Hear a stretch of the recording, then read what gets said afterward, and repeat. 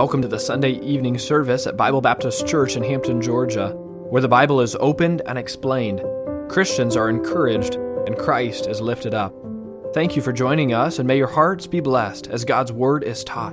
And now, enjoy this message from Pastor Lauren Regier. All right, 1 Peter chapter 4 for our study tonight. How does hurting help us? And I don't know if you've noticed it, but we've always had a pain problem. Many of you have gone through difficult seasons of life. A couple of years ago, I was going through just some interesting symptoms in my body, and I thought, I better look this up on the internet. Never do that. I began to look that up, and I decided I better start planning my funeral. Have you ever, I don't know if there's anybody like me, when you have an unusual pain, you go look it up, and then you really start having pains, right, in your heart. Well, I had all the symptoms of death. My stomach hurt, my back hurt, I couldn't hear well, my teeth started to fall out, my hair turning gray, and so I began to really get worried. I began to add up the symptoms. I dragged my feet occasionally, and I began to drive past cemeteries wondering which one I should use. You know, I was already planning my funeral. And then even beyond that, I wonder who my wife is going to remarry. Who's going to get my car, my golf clubs. Of course, you've all heard that silly little story about the man who knew he was dying. And of course, he told his wife, now I know, honey, you're probably going to get remarried one of these days, and that's okay. And but please just don't let your new husband use my golf clubs. And she said, oh, that won't happen. He said, good. Why? Well, he's left-handed. That's bad. That's bad.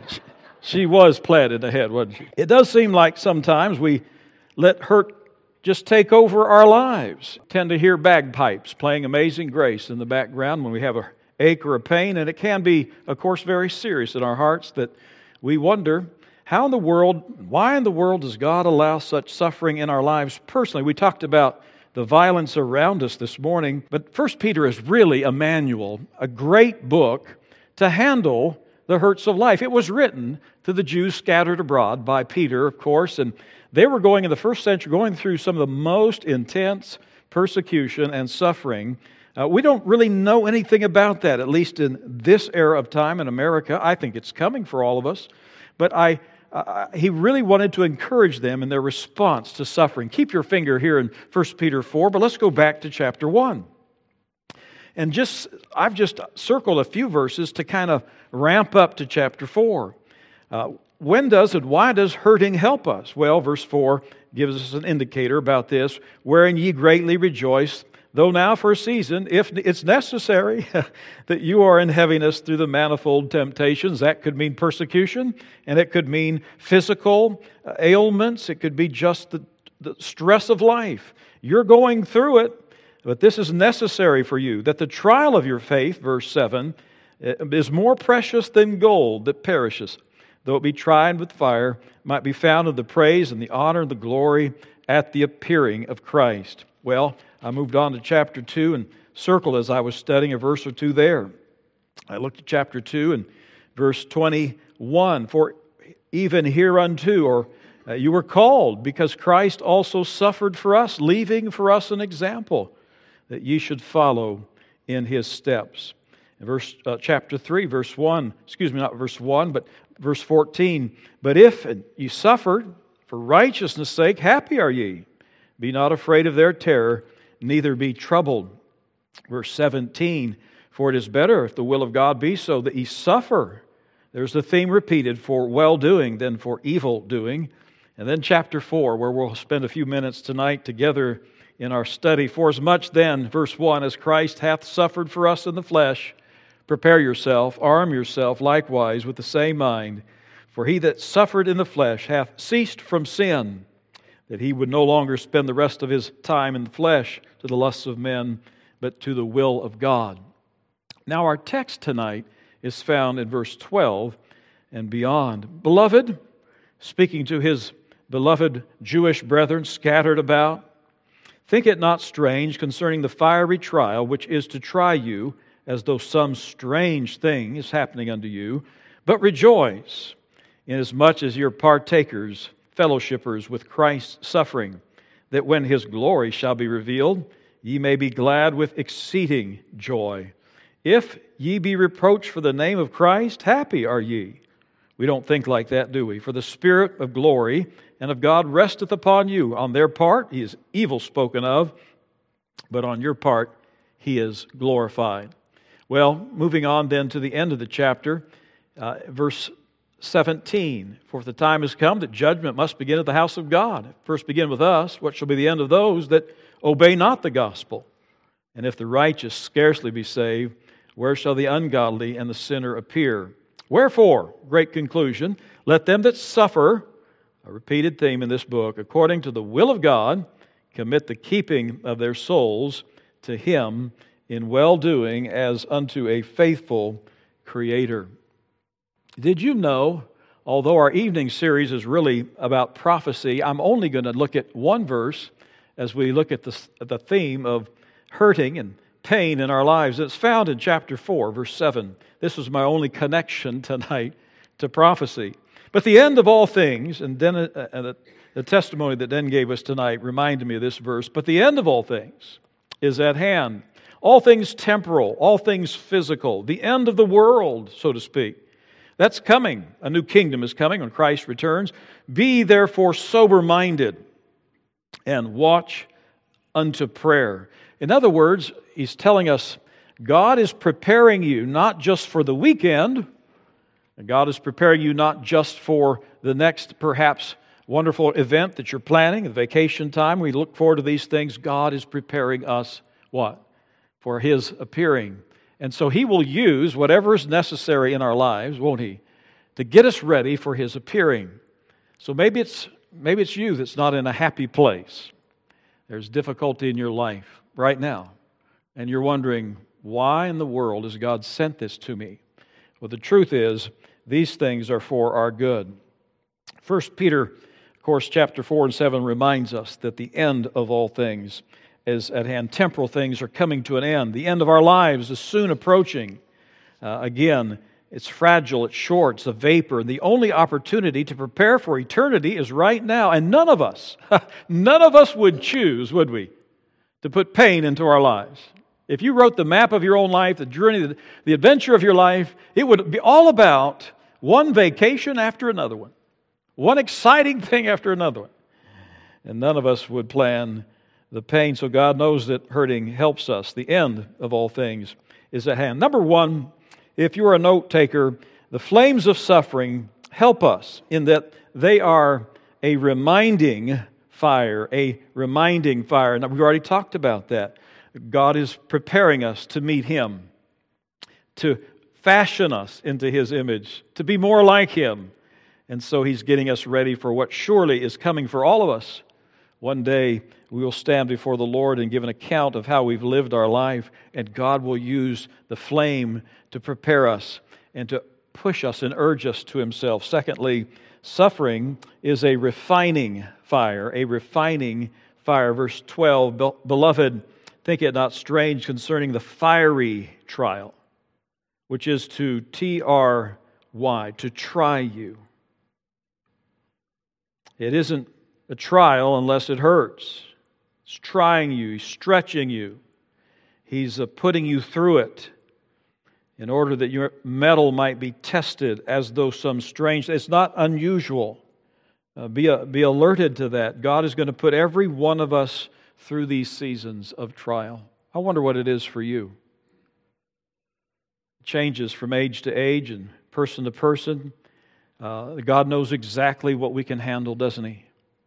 He will not allow you to be suffer in any way, tempted or tried in areas that you can't handle it. Sorrow is a fruit, Spurgeon says. He never causes it to grow on branches too weak to bear it. And so God is preparing you for a refining flame. Speaks of the trying of our faith. 1 Peter chapter 1, verse 7, we already looked at that, notes that the trial of our faith is what? More precious than gold that perisheth. It's going to be found one day unto the praise and honor and glory and the appearing of the Lord Jesus Christ. We want it to be nice and comfortable. We want our lives to be full of just fun stuff and easy trails. We all have this view that one day if we have to go home and have to die before the Lord returns, we'll just die in our sleep peacefully.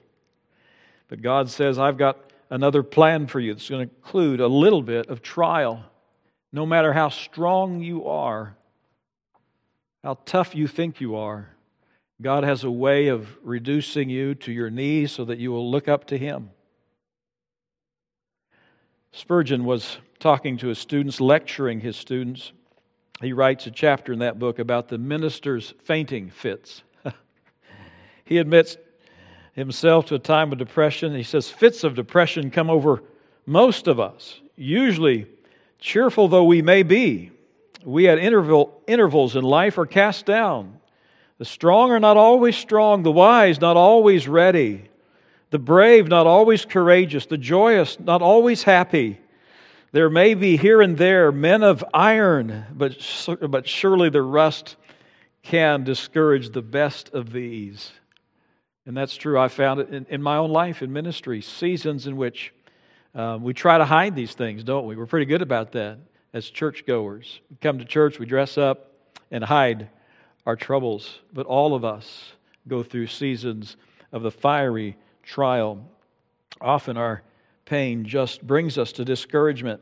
So we don't like words like trying and trials and suffering, but they're all laced through 1 Peter in order to help us understand that hurting really does bring us to a higher level of maturity. Fiery furnace is to try you, to perfect you. And really there is a context to what Peter is saying to those believers in the first century. And a pastor by the name of John MacArthur explains the context of history behind this verse. He says, for 9 days, in the summer of AD 64, a huge fire was raging through the city. These words had great import and impact to the hearers when Peter wrote them. A huge fire raged through the city of Rome. Perhaps you studied history enough to know that Nero watched gleefully from his tower that perched above one of the highest portions of the city as the city burned. Nero himself was behind the flames. It was his desire to remodel certain sectors of Rome, to burn off, really, or burn out the riffraff, so to speak. He, in fact, started these fires, or had them started in certain sectors of the town, and the plan was to really just kind of eliminate certain areas that he didn't care for anymore, the project, so to speak. But it backfired, and the whole town, the whole city caught on fire. People began to blame him, and so he needed someone else to blame. Like the Sanhedrin wanted to blame someone. After the resurrection, they came up with different ideas about what had happened.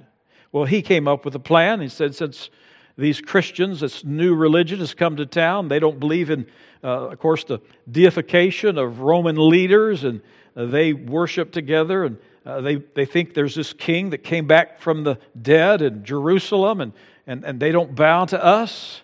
And when they meet together, he said they start their services with this holy kiss, and he says that's just to cover up for all kinds of evil stuff that goes on in those church services. And he says it was the Christians who started this. And so as a result of that, the persecution even intensified. And they would round up the Christians and put them on spires, so to speak, and impale them and cover them with pitch or tar and light the Christians on fire to just light up their dinner parties. Use them for target practice. Round them up and take them to the amphitheaters there and let the lions loose upon them. And often you would hear the Christians singing as the lions were released to destroy their lives. And there was such a testimony of God's grace through this newfound, quote-unquote, religion. The Christians had a undying, unshakable faith in the Lord Jesus Christ, and the suffering revealed this. And so we see that there is a benefit, there's a great benefit to these things. When through fiery trials our pathway shall lie, thy grace, all sufficient, shall be my supply. Have you found that to be true, dear Christian friend, in your life when you've gone through it? Have you found the grace of God to be sufficient? It is. Are you struggling on your own, running in circles, screaming and shouting? Or are you truly trusting the Lord? Trials prove and expose our mettle. Will you cling to Christ? I have found that chapter 4, verse 1 is true in my own life. The hotter the fire, the less I am attracted to worldly things. Wasted time, wasted habits, wasteful habits, and wasteful hobbies. They push us into these fires push us into a greater relationship with the Lord. So it is a remembering our purpose type of a fire. It's a refining fire. It's a revealing fire. It helps us in our relationship with Christ. Notice verse 13. As we look at the helpful things to hurting, rejoice inasmuch as ye are partakers of Christ's suffering. You see that 4 times in these verses. You are partakers. Your relationship is validated. It's verified in the flame. Can you think of anybody in the Bible who went into a literal fire and found out that when they got in there was a 4th man in the fire walking? Yeah. It would be interesting to stop right now, a sermon in progress, and ask you the question, so the last time you went into the furnace of affliction, how aware were you of the Son of God walking through it with you, the valley of the shadow of death? In what ways, that's why I asked the question this evening, in what ways have you discovered that in the furnace there is the 4th man who is the Son of God walking with you? Isn't it interesting, on a stormy sea, the disciples found out that there was one in the boat with them who was asleep in the storm. Do you know, often, and today I had this moment where I was just praying this afternoon. I usually take my that's the 3rd ordinance of the Baptist Church, the Sunday nap. And I couldn't sleep. And something was just troubling my soul. But I came to the Lord, and I found out that He was not at all shaken, worried. He was just calm. And He assured my soul in the middle of the tempest, that little tempest that blew in, that little whirlwind in the Spirit that came in. The Lord, when I came to Him, was not as agitated as I was. He was calm. In fact, they had to wake the Lord up. I love that. In my mind's eye, I see it as He's rubbing the sleep out of His eyes. How can you sleep when the boat is filling with water? And I can just see Him. It's not written in the text, but He looks at the men and says, so, is there something wrong? Well, sometimes we get agitated, don't we? There's a fellowship that comes when we suffer for righteousness' sake. We grow closer to the Lord. Our faith is validated. It's approved and proved in the fire, in the flame. That's another deep and abiding blessing, of course, to that wonderful time and season of our life. We don't think it's so wonderful, but when we go through difficulties. I won't ask you to raise your hand tonight if you're going through it. Most of us, to some degree, are. But there is this fellowship.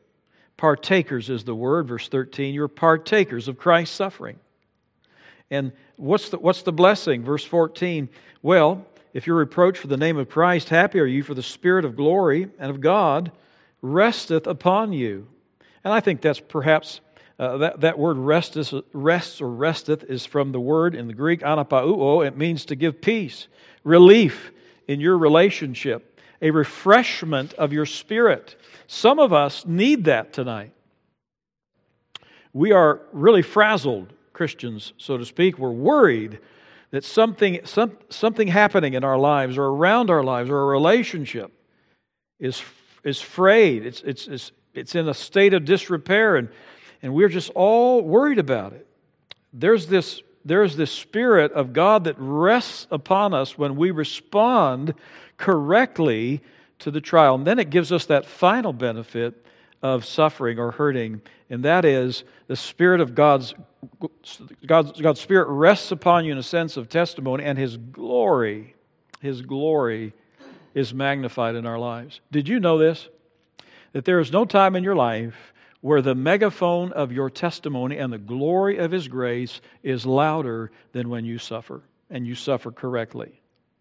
You fellowship with Him, you're your spiritual mettle is revealed. You're reminded of the purpose that the day of the Lord approaches. Your life is about to end. All things are temporal, about to be done with. And so God's getting us ready. But there is this final benefit, and is this, that when you suffer and when I suffer and do it right, in a humble, meek spirit, patient spirit, say, Lord, I don't want just relief. I want your name to be glorified. Your testimony will shine forth as at no other time in your life. I saved in my notes just a little clipping from a man some of you, I'd say most of you would remember, Matt Nething. Some of you did not know him. But in the valley of his life, he wrote this thing about how hurting does help. Of course, I've given you some of the points already. Remembers our purpose, refines our character, reveals our real relationship with Christ. It reassures us that He's with us and He's at rest, so we need to be at rest. But here's the final thing. It's a sense of redeeming our pain and our hurt in order that we might be a blessing to others.